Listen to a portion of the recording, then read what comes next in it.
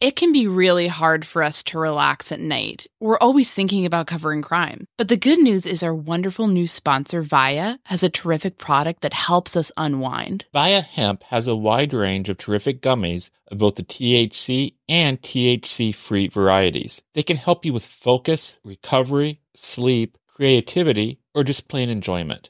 These products legally ship to all 50 states. I really liked Zen in particular. This is a yummy blueberry option that lets you catch a chill sleep with help from CBN and CBD. It's really helped me turn off my brain and settle down for the night. I also got to shout out Flow State. It helped me feel energized throughout the day. Like, not to brag, but I got a lot done. I'm talking about doing several interviews and editing a whole show from start to finish, not to mention jumping on some of the latest filings in the cases we cover. It really made me feel sharp and ready to tackle any challenge. I couldn't recommend this more. Via has so many great gummy options to choose from. Everything from guava berry low dose that allows you to microdose THC to the chill-inducing Delta-9 gummy dreams. Head to viahemp.com and use code MSHEET to receive 15% off and one free sample of their award-winning gummies. That's VIIA hemp.com and use code MSHEET at checkout. Please support our show and tell them we sent you. Enhance your everyday with Via Hemp. Again, if you're 21 and over, you can get 15% off plus a free pack of award-winning gummies with our exclusive code MSheet at viahemp.com. That's VIIAHEMP.com. Okay, it's time to commit. 2024 is the year for prioritizing yourself. Begin your new smile journey with Byte, and you could start seeing results in just 2 to 3 weeks. Just order your at-home impression kit today for only $14.95 at Byte.com. Byte clear aligners are doctor-directed and delivered to your door. Treatment costs thousands less than braces. Plus, they offer financing options, accept eligible insurance, and you can pay with your HSA FSA. Get 80% off your impression kit when you use code WONDERY at Byte.com. That's BYTE.com. Start your confidence journey today with Byte. Delve into the shadows of the mind with Sleeping Dogs, a gripping murder mystery starring Academy Award winner Russell Crowe. Now available on digital. Crowe portrays an ex-homicide detective unraveling a brutal murder he can't recall. Uncovering secrets from his past, he learns a chilling truth. It's best to let sleeping dogs lie. Visit sleepingdogsmovie.com/Wondery to watch Sleeping Dogs, now on digital. That's sleepingdogsmovie.com/Wondery. Content warning. This episode contains discussion of the murders of 2 children. The man was muddy and bloody. That's the vivid image pulled from a witness sighting described in the probable cause affidavit for the arrest of Richard Allen, the suspect who's been charged with the murders of Delphi teenagers Liberty German and Abigail Williams. The witness sighting is laid out on the PCA's 4th page in the 2nd paragraph. Investigators spoke with Redacted, who stated that she was traveling east on 300 North on February 13, 2022, and observed a male subject walking west on the north side of 300 North, away from the Monon High Bridge. She advised that the male subject was wearing a blue-colored jacket and blue jeans and was muddy and bloody. She further stated that it appeared he had gotten into a fight. Investigators were able to determine from watching the video from the Hoosier Harvest store that she was traveling on County Road 300 North at approximately 3:57 p.m. That portion of the PCA has understandably attracted a lot of attention from people who follow the Delphi case. You hear a lot of talk about the muddy, bloody witness sighting. That's no surprise. It's an almost lyrical phrase, as well as a terrifying and evocative detail. A disheveled man clambering around the side of the road, splattered with blood and mud? Chilling. The story has also led to plenty of questions. Who is the redacted witness? The only details we have about her boil down to her location on the day of the murders and the female pronoun she. How fast was her vehicle going? Was she driving or riding as a passenger? How could she tell mud from blood? Does she remember what the man looked like beyond his clothes? Did the person she saw closely resemble Allen, or any of the names that have come up in the case so far? And that also prompts us all to ask questions of ourselves. What sort of details would you catch if you saw something frightening at the edge of the road? What would you do if you saw something shocking like that? Well, we now know a bit more about this witness sighting, to the point where we can answer a few of those questions. The murder sheet can exclusively confirm that the Muddy Bloody witness was a source for the sketch first released in the case back in 2017. That is to say, the sketch that appears to show an older man. The sketch that some observers feel more closely resembles Richard Allen. My name is Anya Kane. I'm a journalist. And I'm Kevin Greenlee. I'm an attorney. We first connected while looking into the Burger Chef murders, an Indiana cold case. Together, we built a spreadsheet documenting hundreds of cases of restaurant-related homicides. That original spreadsheet gave way to our podcast, The Murder Sheet. Now we maintain that same research-centric, investigative approach as we look into all sorts of homicides, including unsolved cases, historical crimes, and, of course, restaurant murders. We don't just chat about the headlines. Our podcast is a platform for our journalism. The Murder Sheet focuses on investigative reporting, thoughtful analysis, thorough research, and in-depth interviews. We're the Murder Sheet. And this is the Delphi Murders, Muddy and Bloody.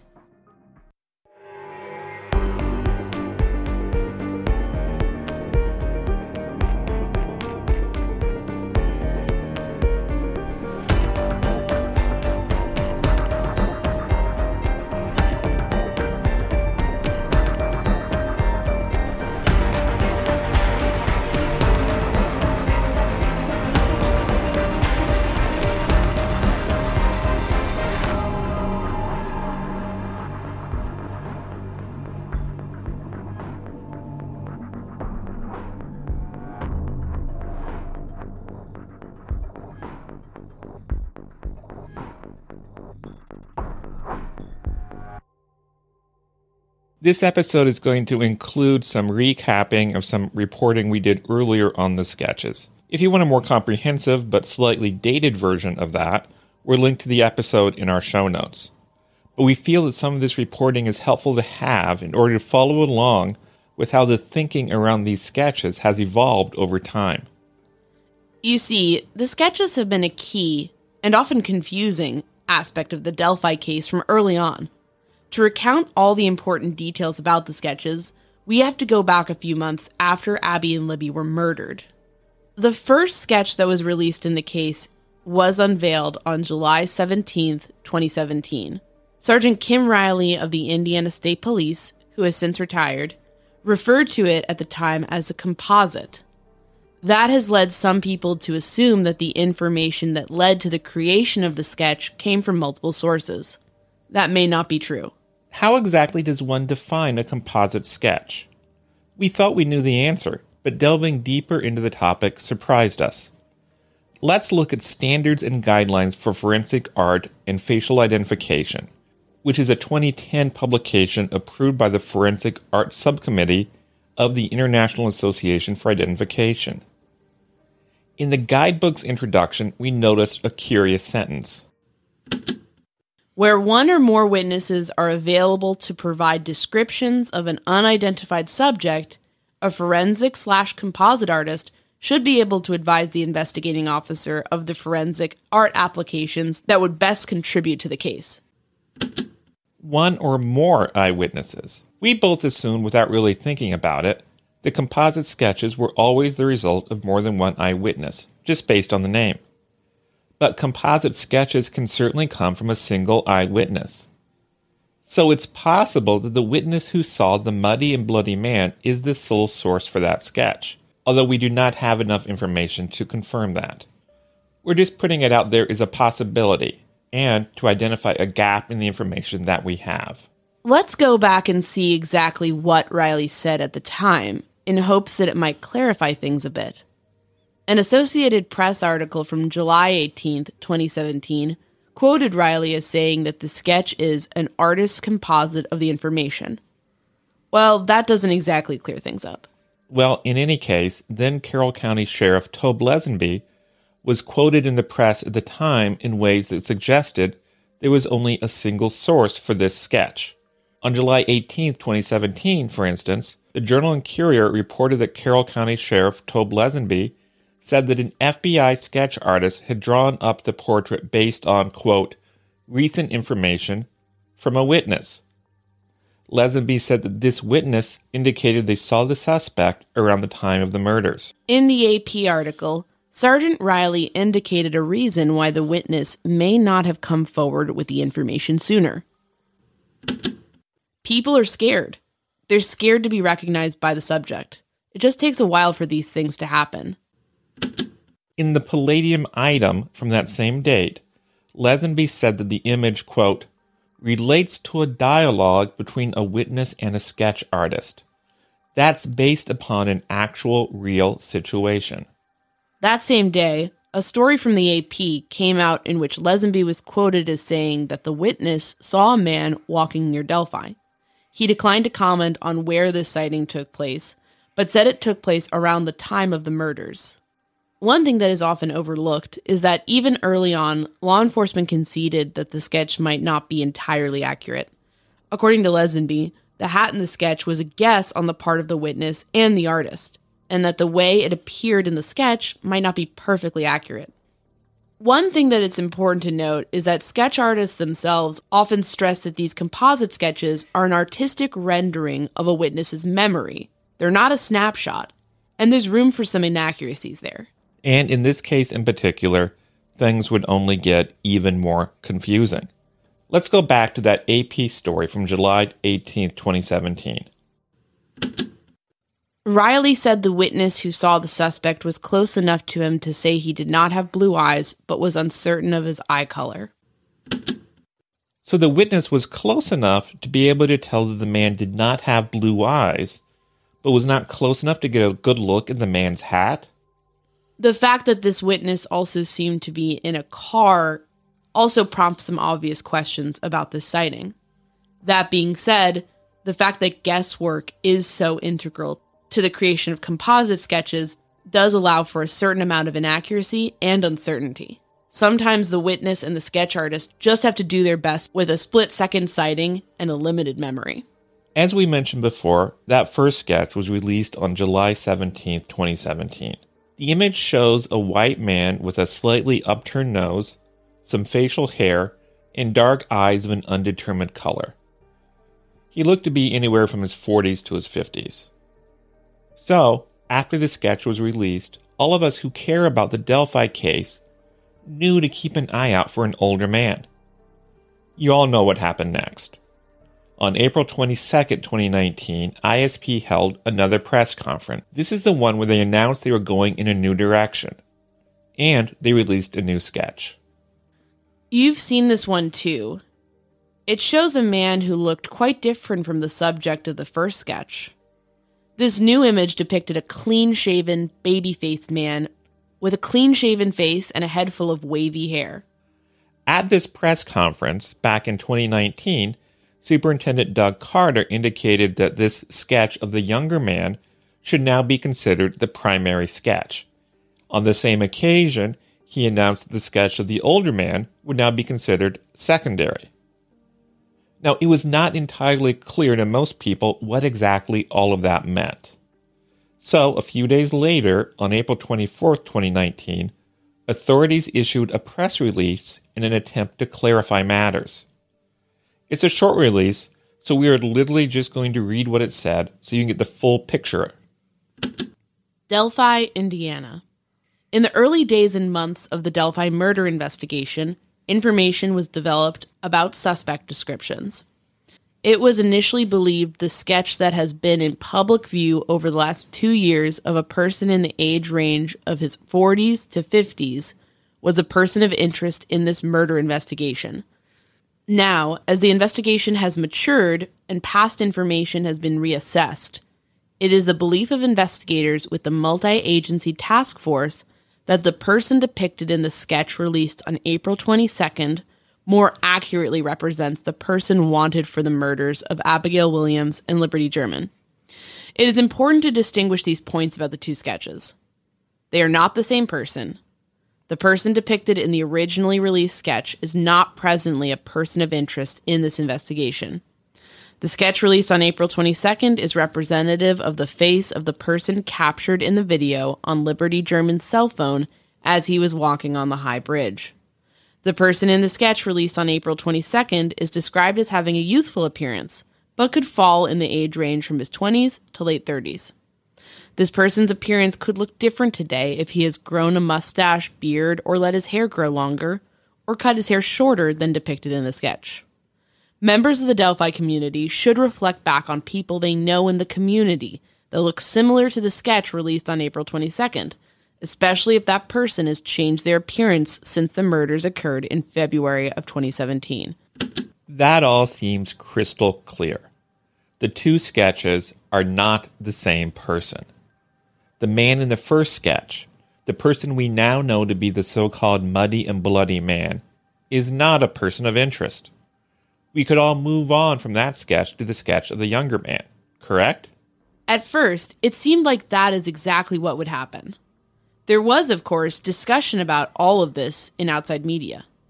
On the 122nd episode of his podcast, Best Case, Worst Case, which aired April 26, 2019, former FBI agent Jim Clemente went so far as to assert that the man in the first sketch was already identified, arrested, and cleared.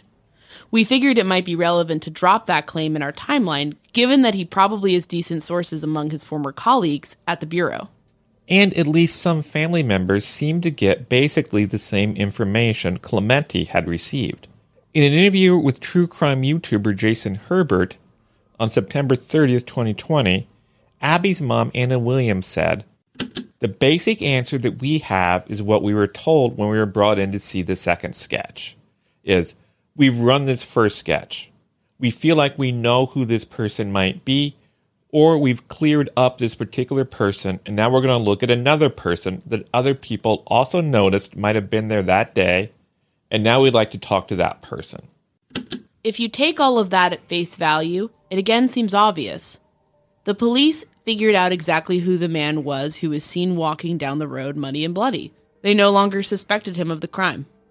I'm sure I speak for everyone when I say we would all love to know exactly who that man was that investigators felt was the muddy and bloody man in 2019. We'd love to know exactly how he managed to convince authorities of his innocence. If that's really what happened, of course. Because it seems as if things were not so clear as they may have initially seemed. That seems to happen a lot in this case. Because from here on out, things quickly devolved into utter confusion. On the one hand, we had some credible sources indicating that the subject of that first sketch was at best of secondary importance. But on the other hand, on November 18th, 2019, Sergeant Riley spoke with true crime YouTuber Jim Wagoner about the new sketch. "We are not disregarding either sketch. We're looking more towards the second sketch that was put out on the 22nd of April in this year. We're not saying that the first sketch, there may be something there also. That's a step back from saying the man in this first sketch isn't a person of interest." In March 2020, ISP Superintendent Doug Carter made a rather odd comment on the true crime website Crime Lights. "I also believe very strongly that the sketches we have, obviously, are not photographs. They are what a person remembers. And I believe that when an arrest is made, and I still think that will happen, that we'll be able to lay those two sketches over one another and remove them and find the face of the killer." That almost seems to bolster the idea that the two sketches could somehow depict the same person.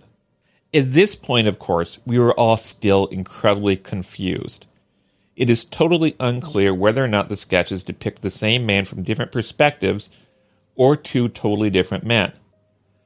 And we must, after all, keep in mind that law enforcement has said ever since the arrest of Allen that they suspect he did not act alone, that others may have been involved in this crime.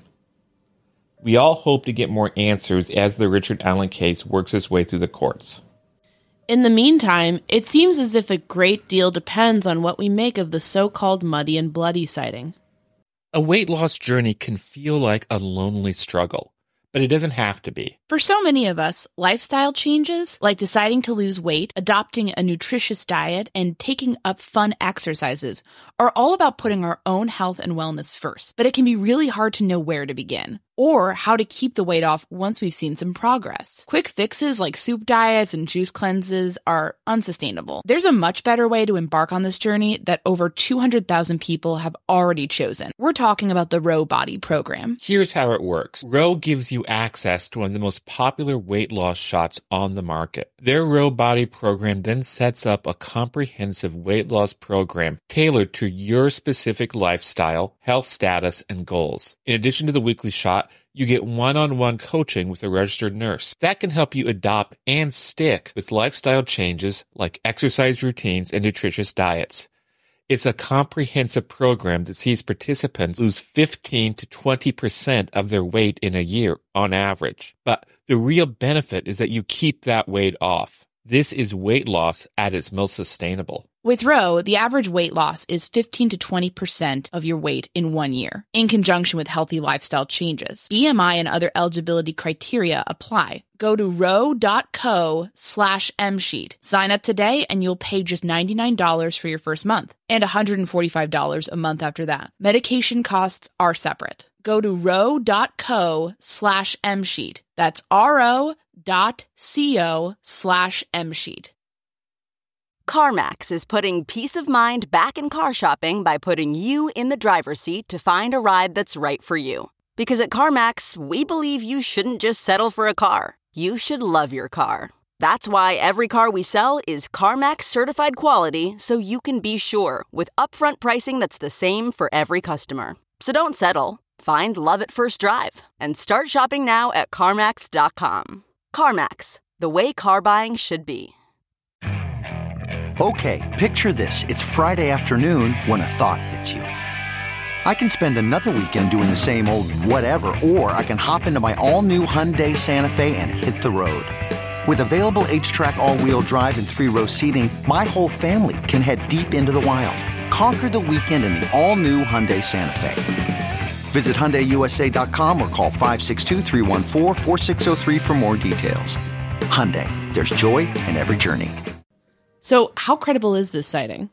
Well, the witness was in a vehicle. If the vehicle was moving at a high rate of speed, that is going to make the sighting more problematic. Some have raised questions about when exactly she came forward.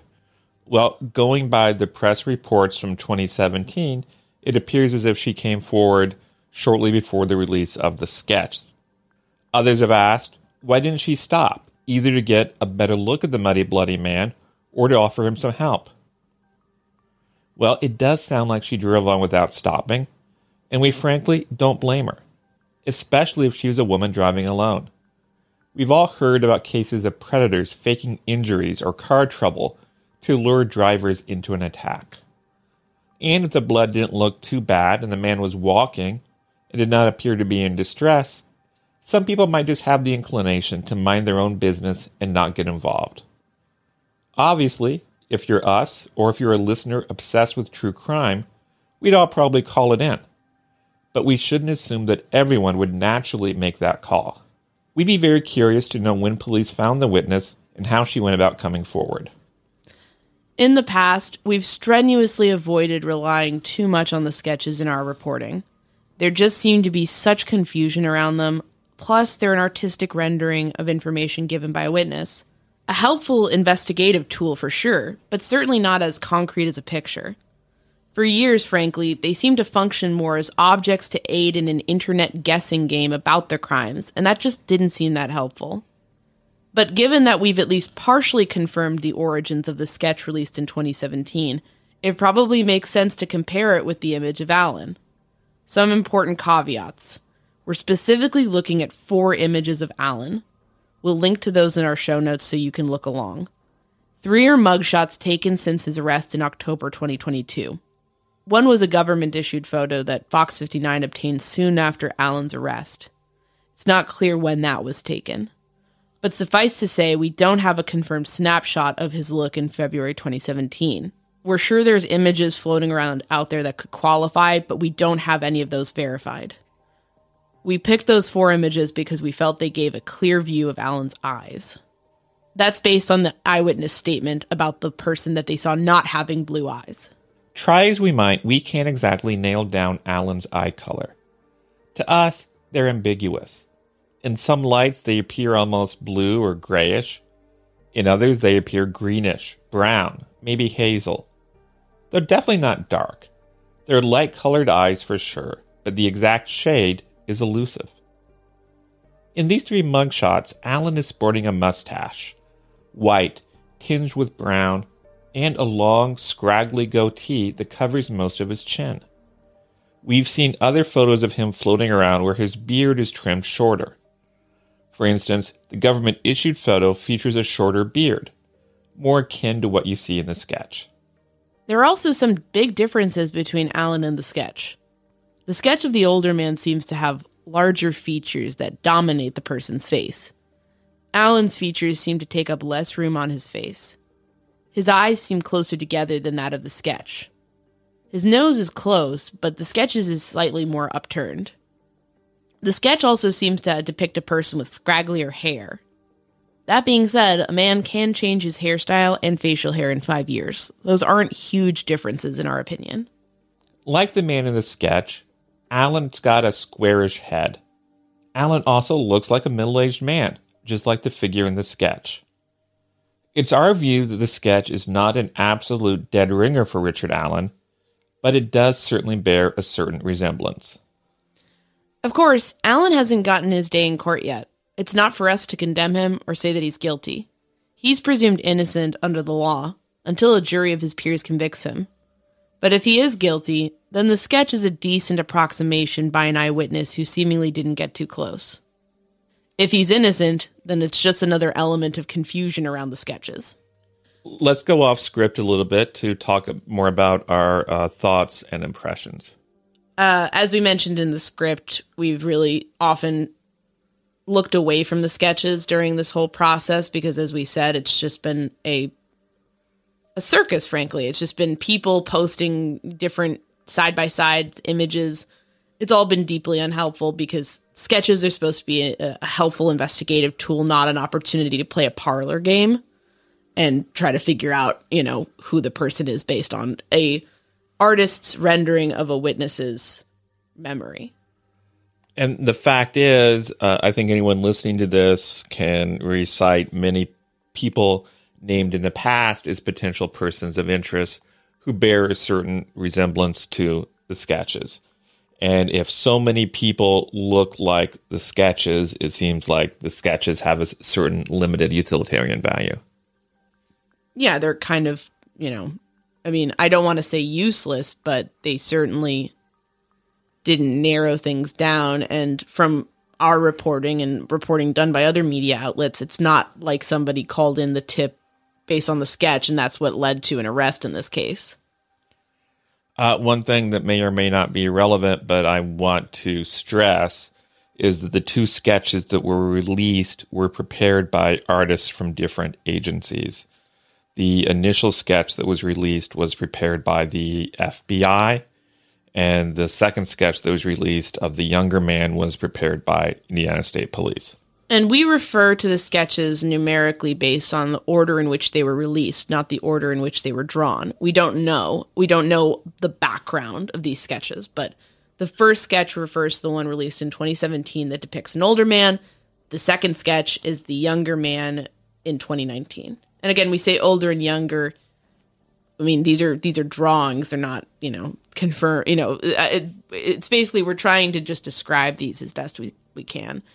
The fact that now we have information that the first sketch, the older man sketch, was at least partially drawn from the witness who saw the bloody and muddy man is interesting because now we're getting into, how well can you see a person's face when you're driving? And to be clear, there are so many unknowns about that that I'm reluctant to draw too many concrete conclusions. We can offer some of our own analysis, some conjecture possibly, but I feel like it's important to say that we don't know. I mean, if you happen to be driving very slowly for some reason, that's obviously going to make a big difference than if you're speeding. Whether you're a passenger in the car or the driver is going to make a difference. Your vision and how observant you are going to make differences. Your ability to recognize faces or features, how good a look you get. I mean, it's all so determined by factors that we don't know about at this point. So I just want to throw that out there. And generally speaking, I would think that when you are in a car driving and you're seeing things outside the car, you would be most likely to notice and be most accurate about the larger details rather than the smaller details. In other words, I would think you would be most likely to be able to tell, oh, this is what the general build of the person was, and maybe less detailed to be able to provide a detailed description of that person's face. Right. But you can kind of see with that first sketch that, it's like this, it kind of almost generic, scruffy, middle-aged white guy. Facial hair. The sketch itself is vague to me. It looks like an approximation of a person. That's what all sketches are, obviously, but it very much speaks to that. So I can kind of see that lining up with, like, I got an impression of what this guy looked like, but I didn't get, like, oh, he has a crooked nose or, something specific. We actually did a little experiment today, a very unscientific experiment, so this is nowhere near conclusive. But Kevin and I both kicked each other out of the car at various times on a road and then drove past each other at, around the speed limit, which I believe is something like 45 miles an hour. Does that sound right? 50? Sure. I don't know. And just tried to kind of see what we observed about the person. And obviously this is not scientific and we know each other. We're married. So we're probably better at filling in the details of each other's face more so than if you were seeing a stranger for the first time on the side of the road. But you went first. What was your impression? My impression was that it was difficult to see details of your face. You also, for what it's worth, wear eyeglasses, that the color of the eyeglasses changed depending on what level of light you're exposed to. And so they were basically sunglasses. I couldn't see your eyes at all. I got a good idea of what you were wearing, what your coat was, what your build was, but that was about it. If it had become really important and police had been asking you, grilling you, like this person you saw committed a heinous crime most likely, can you just give us an approximation? What kind of details would you have said about my face? I really couldn't even see much of your face. Your glasses, as I say, were tinted. I could make out a general idea of your hair color, and I could tell that you were white. Okay. What about you? Pretty vague. Your lenses you don't have transitions lenses, so I was able to see that you were a middle-aged guy. I think I could have approximately, I think your hair is a bit distinctive, so I would have been able to describe that. I would have been able to say that you were wearing glasses, that you had a bit of a 5 o'clock shadow, and that you were certainly Caucasian in appearance and seemed to have, I think I could have described like your face shape, things like that. Once we start getting into things like eyes, nose, mouth, that would have been more of guesswork on my part. Again, and it's hard to say because I know you, so I know what you look like, but I tried to look at you like a stranger would. Like, what are the kind of general characteristics? I certainly think I would have been able to describe possibly like your gait and your body shape and like what you generally looked like, but facial features are a bit more specific, and going at a, decent rate of speed along a road while driving and like concentrating on the road would have made it difficult.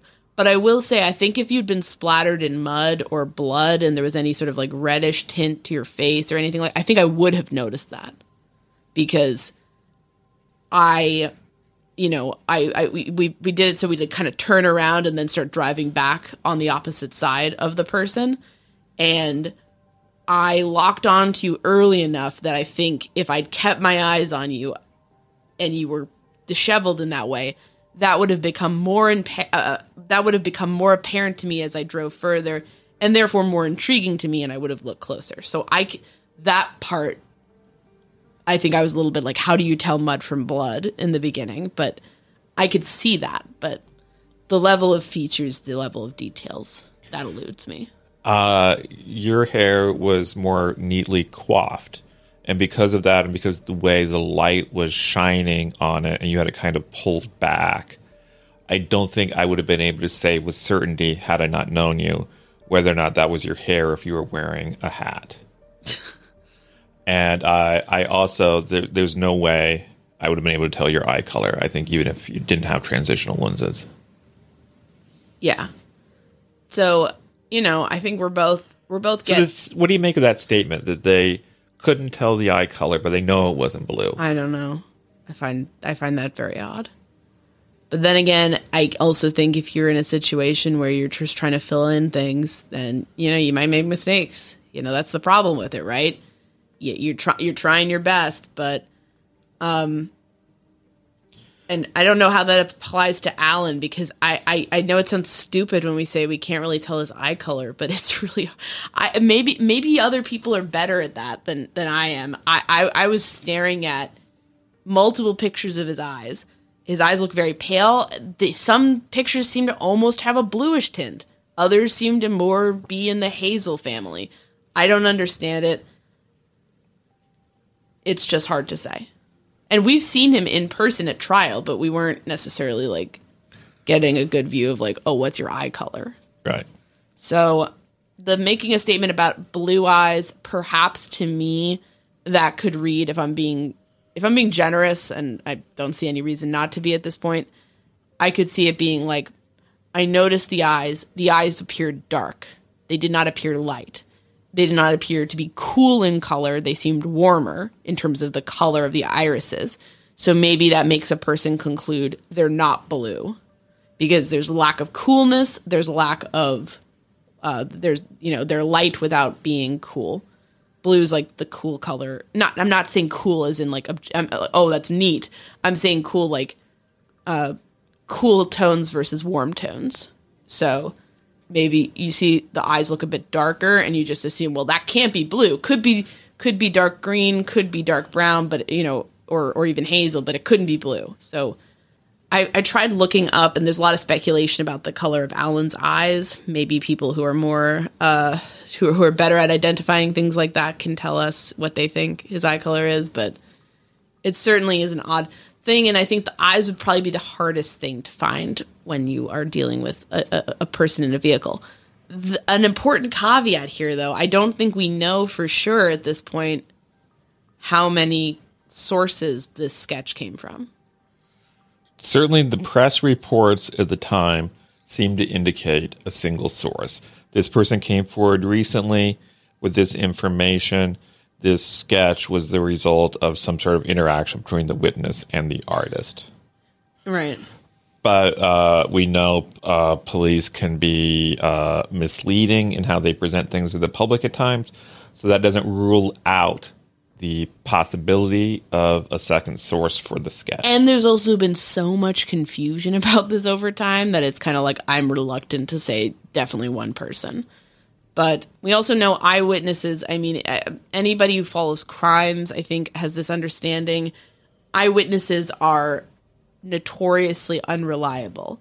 And that's not because people are untrustworthy or they're doing something bad. It's just because our memories are very fragile things. And it's difficult to... Not everybody is super observant. I'm not super observant. I've always thought I'd be a terrible witness. Because I'm not good at identifying makes and models of cars or locking on to the appropriate things at the time.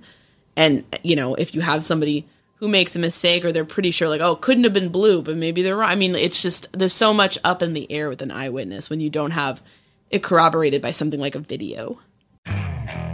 Okay, picture this. It's Friday afternoon when a thought hits you. I can spend another weekend doing the same old whatever, or I can hop into my all-new Hyundai Santa Fe and hit the road. With available H-Track all-wheel drive and 3-row seating, my whole family can head deep into the wild. Conquer the weekend in the all-new Hyundai Santa Fe. Visit HyundaiUSA.com or call 562-314-4603 for more details. Hyundai, there's joy in every journey. Okay, picture this. It's Friday afternoon when a thought hits you. I can spend another weekend doing the same old whatever, or I can hop into my all-new Hyundai Santa Fe and hit the road. With available H-Track all-wheel drive and 3-row seating, my whole family can head deep into the wild. Conquer the weekend in the all-new Hyundai Santa Fe. Visit HyundaiUSA.com or call 562-314-4603 for more details. Hyundai, there's joy in every journey. Audible is the destination for thrilling audio entertainment. Allow your imagination to be piqued by stories that are brought to life through captivating sound design, eerie soundscapes, and dynamic performances. As an Audible member, you'll be able to keep your heart rate up month after month because you can choose one title a month to keep from the entire catalog, including the latest bestsellers and new releases. If you're in the mood for a shocking psychological thriller, check out None of This Is True by Lisa Jewell. Embrace brand new exclusive thrillers from best-selling authors who are guaranteed to keep you gripped. New members can try Audible free for 30 days. Visit audible.com/thrill or text thrill to 500-500. That's audible.com/thrill or text thrill to 500-500. Another thing I also want to highlight is in the episode, we discussed how initially the police seemed pretty clear. These are two different people. There were even some unofficial indications that the person in the first sketch had been cleared. Later, that message changes, and the possibility is put out there that they're actually the same person, maybe seen from people with two different perspectives. That's confusing, and there is a temptation to view that as mixed messaging. But I think it's important to note that an investigation like this, by necessity, is very fluid. A good investigator never comes to a conclusion, locks onto it, and stays with that conclusion forever, no matter what the evidence is. A good investigator figures out what's most likely to be true, and if he gets different information, he reassesses. So I think there's certainly a strong possibility that behind the scenes, maybe at one point they thought, well, these are different people. And then later on, that became a little bit more ambiguous. And so that would explain a lot of that in my mind. I think that's well said. I mean, we came down pretty hard on ISP and other agencies involved with this when we first reported on the sketches. And frankly, I stand by that because a lot of this messaging is very confusing for the public. And it's very much like, what are we supposed to do with this? You know, I mean, like put papers in front of you. Like, come on. But at the same time, I think you're absolutely right. I think that if there's a situation where, well, we thought X, but now Y, then you have to pivot. And you just have to, I mean, it's maybe not ideal, but what else are you going to do at that point? And I can envision, and this is, I'm speaking purely at this time out of my own imagination, conjecturing different scenarios. This is, I do not know this. I do not know why any of this happened. We try to very much bring you new information about this case that we get, but we're not going to jump to conclusions or try to make that fit into some theory. We're just going to put it out there and try to like incrementally build up more facts about the investigation. So I'm labeling this strongly as conjecture, but what if you have a situation where this happens around 4 p.m., maybe somebody is searching in the woods and the investigators are talking to the searchers. Well, we're trying to figure out what this witness sighting was all about. Could any of you who maybe fit this type description vaguely, could any of you been kind of muddy from searching and stumbled out onto that road at that time? And maybe you have people being like, I don't think I did, but like maybe, and you're just trying to be helpful and like it was a blur. It was a kind of a traumatic day for everybody. So maybe you're just trying to think, yeah, maybe I got that far out, or maybe I was closer to the road than I thought. I don't know.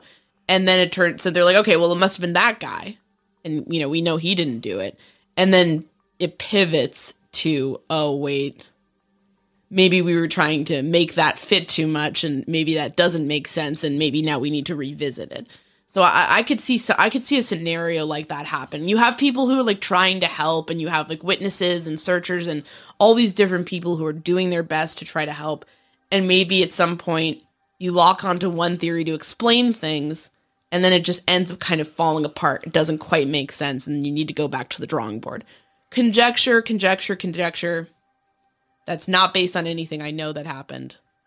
I have no idea what happened. It's very confusing, but I'm just trying to think of scenarios before we get into the kind of like, oh, everything's, nefarious. I think we can think about things in a way like, what makes sense as far as people who are trying to piece this together maybe making a mistake. I agree. That's some very interesting speculation. I think we all want more answers about all of this.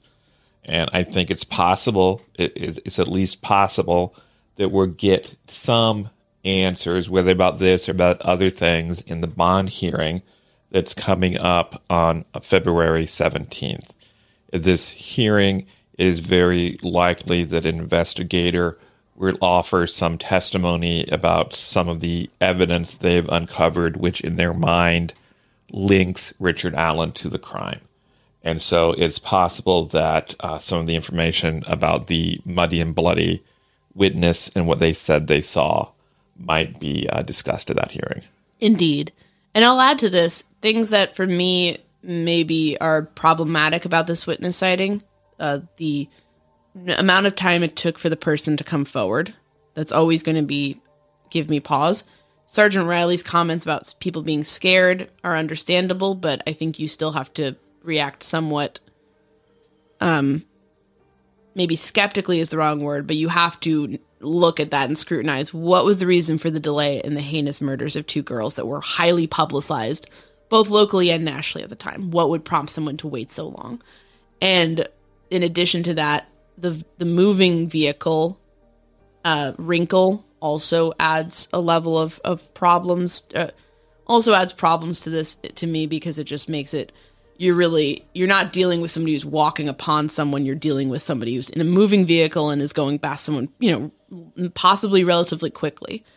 Now, things that bolstered this sighting, in my view, well, the fact that we know that the fact that police feel that the witness drove past the scene around 4 p.m., that they feel that they've identified her car, her vehicle, with the Hoosier Harvest Store footage, that's interesting. I'll note that, there is some debate about how clear that footage is. So, but at the very least, like, there's something to possibly corroborate her being there. In addition to that, I would say that this sighting does link to the information that we uncovered through the search warrant for Ron Logan's property, which is that it's a very bloody crime scene. So this is what you would expect the perpetrator of this horrible crime to possibly look like in the immediate aftermath.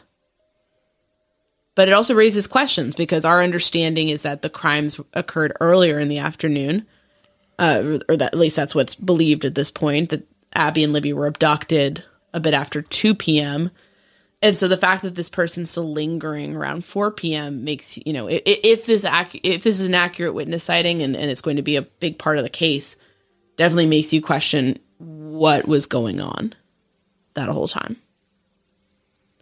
But as we say, we try to get you guys new information and put out scoops and put out news that we feel is relevant, that won't be harmful to the case. And this is an example of that, but it's really something that raises more questions than it answers. And that's been very much part and parcel for this case the whole time. So we're not going to really make any logical leaps on it. We're just going to put it out there, and hopefully it will bolster our understanding eventually. Thanks for listening. Thanks very much for listening. And of course, if you have any connection to Richard Allen or anything going on in this case at this time, please feel free to give us an email. Shoot us an email at murdersheet@gmail.com. Thanks. Thanks so much for listening to The Murder Sheet.